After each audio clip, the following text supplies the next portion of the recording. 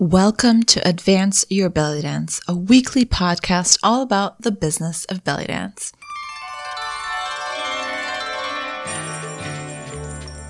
I'm your host, Jana, and every week you'll get belly dance business tips you wish your dance teacher told you when you first started. From how to start your first email marketing list to what you actually need on your website and everything in between. Let's get started.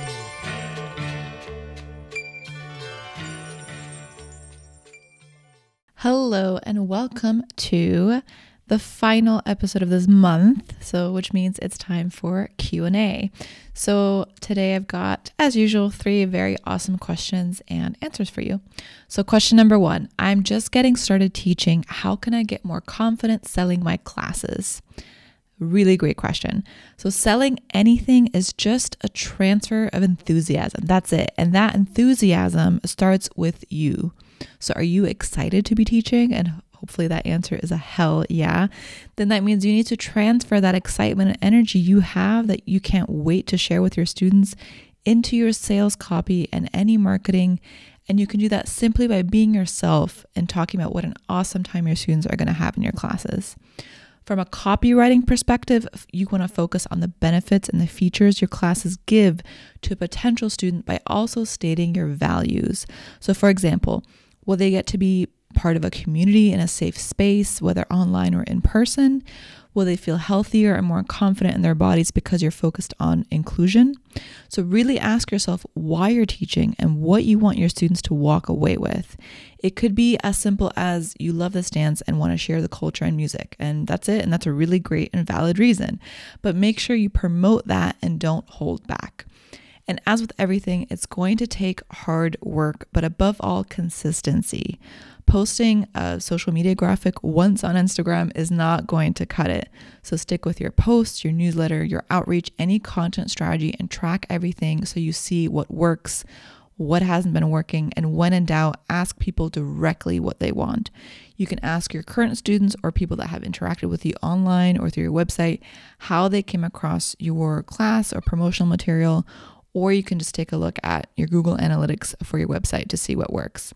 The key is to always be open to experimenting with your marketing strategy and stay consistent, and don't be afraid to be yourself. Question number 2, how can I overcome my fear of failure and put myself out there?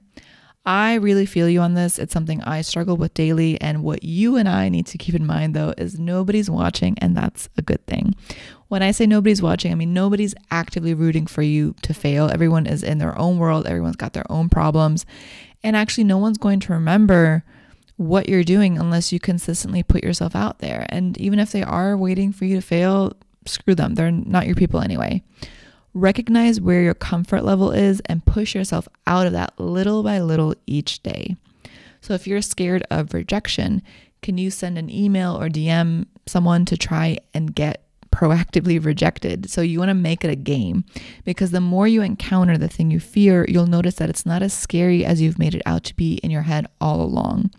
This way you're building up resilience, and most importantly, you're creating the habit of doing the work anyway. Because so much of what we do is dictated by how we feel. And when you get into the habit of doing the hard thing, sending the email, creating that website, etc., anyway, regardless of how you're feeling and you're not feeling up to it, that when even if you don't feel ready, it signals to you and your brain that you're a badass anyway, and that's just going to keep going. So definitely get into the habit of doing the work anyway and put yourself out of your comfort zone little by little each day. And question number 3, I'm ready to put out my first online course, but I'm not sure where to start. Now, this could be an episode entirely on its own, and I may actually turn it into one, but here are 3 things to keep in mind if you want to put out an online course. So number 1, know your audience and product. So did your audience, the current audience, ask for this? Is there already something similar out there? If so, that's great, because there will be a demand for it. So do some market research, and when in doubt, ask your existing audience what they're currently struggling with and how you can help them.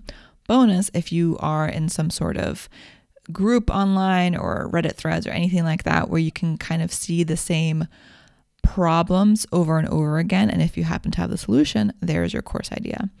Number 2, just start. So done is better than perfect. If you already have a live workshop based on what you want to turn into an evergreen course, that's fantastic. But if you're starting from scratch, that's okay too. You just may have more creating to do because it's brand new. Either way, the most important point here is to just start. Just get started, even if you don't feel ready. Even if it's not perfect, you can always tweak it, especially if it's living on the internet. That's okay. So you can always make changes. And number 3, don't forget to market. If you don't like the term marketing, then tell your brain you're promoting yourself, whatever gets you out there consistently, because nobody's going to remember if you post about your course once.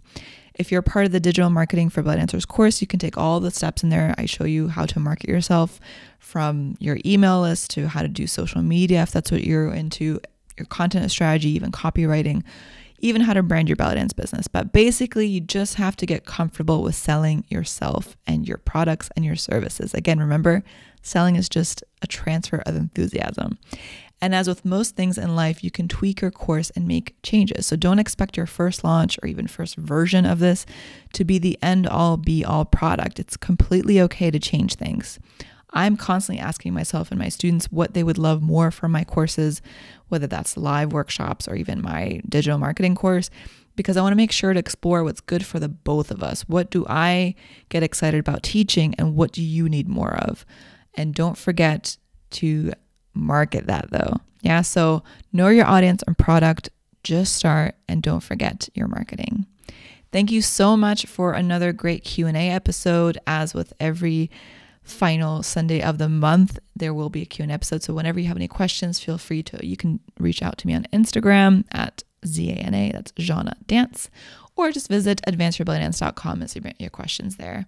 Thank you again so much and have a good one. Happy practicing. That's it for this week. Don't forget, the Digital Marketing for Belly Dancers course is now open for enrollment again. This online course is made for belly dance business owners like you, where you'll learn everything about which online marketing strategies and tools to use, from how to brand your business to how to create your content strategy to get more students and everything in between. To find out more, visit jana.dance/digital. That's ZANA.dance/digital. I am also doing a special Q&A episode answering all your belly dance business related questions every month. So if you want your question answered, there's still time. You can always submit your questions at advanceyourbellydance.com and ask away.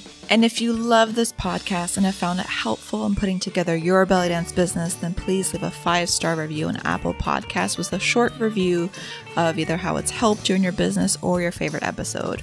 It'll take less than a minute, and this really helps other awesome dancers such as yourself discover the podcast. And if you ever want to reach out to me on social media, say hi or ask any questions or leave any comments, you can find me on Instagram at Jana Dance. That's ZANA Dance. Thanks again for listening, and until next time.